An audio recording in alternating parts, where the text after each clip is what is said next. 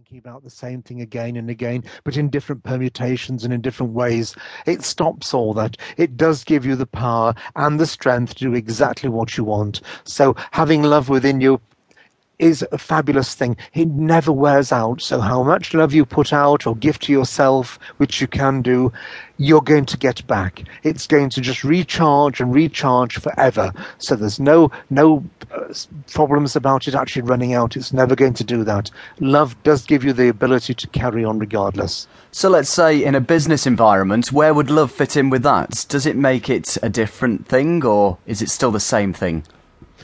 It may seem funny to some people that you talk about love and a business environment because this seems such an alien concept. I know people in the work environment have love and they have families and friends and acquaintances and goodness knows what. But to acquaint love with a business environment seems quite an alien thing. But in the reality of it all, it's actually quite something quite solid and wholesome. In the business environment, if you have love and it's actually practiced from a management system all the way down, people actually do pick up on it because people actually are very susceptible to others' emotions. So if people come into work with bad temper, bad mood, or some people are always moody, then you're always going to know it, and they'll eventually get a reputation for being like that. If somebody you know always comes in bright and bubbly and cheerful, and one day they look a bit out of sorts, you can immediately pick that up and you say, oh, so-and-so's not so well or not so good. A lot of how people work within companies is down to emotions.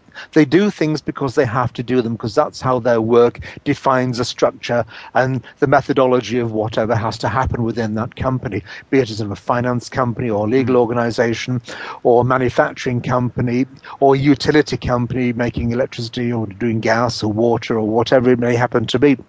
It's all there. And it's how people relate to each other and one another and at what level.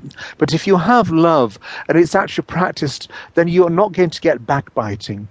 People are going to take more ownership of the bottom line. So if something goes wrong, somebody is going to jump in and help out. They want to help out because they feel good helping out. They feel good because it's helping the company, and they want their company to be good and strong because that gives job security. They want to help because it makes them feel good. They're helping their friends and their colleagues. But if you once start to introduce negativity into a company, the first thing that happens, if anything goes wrong, it's not my problem. It's not my concern. I don't get paid to do that. Well, it's nothing to do with me. Well, I don't know about that. Well, it's not in my work ethic. Well, it's not in my work remit. It's not in my contract. And it's all excuses. Nobody wants to do anything. Nobody's going to take ownership because it's going to be a blame culture. And where negativity is exuded amongst people, it just grows and grows and grows. So everybody does whatever they have to do, and that's it. No more, no less.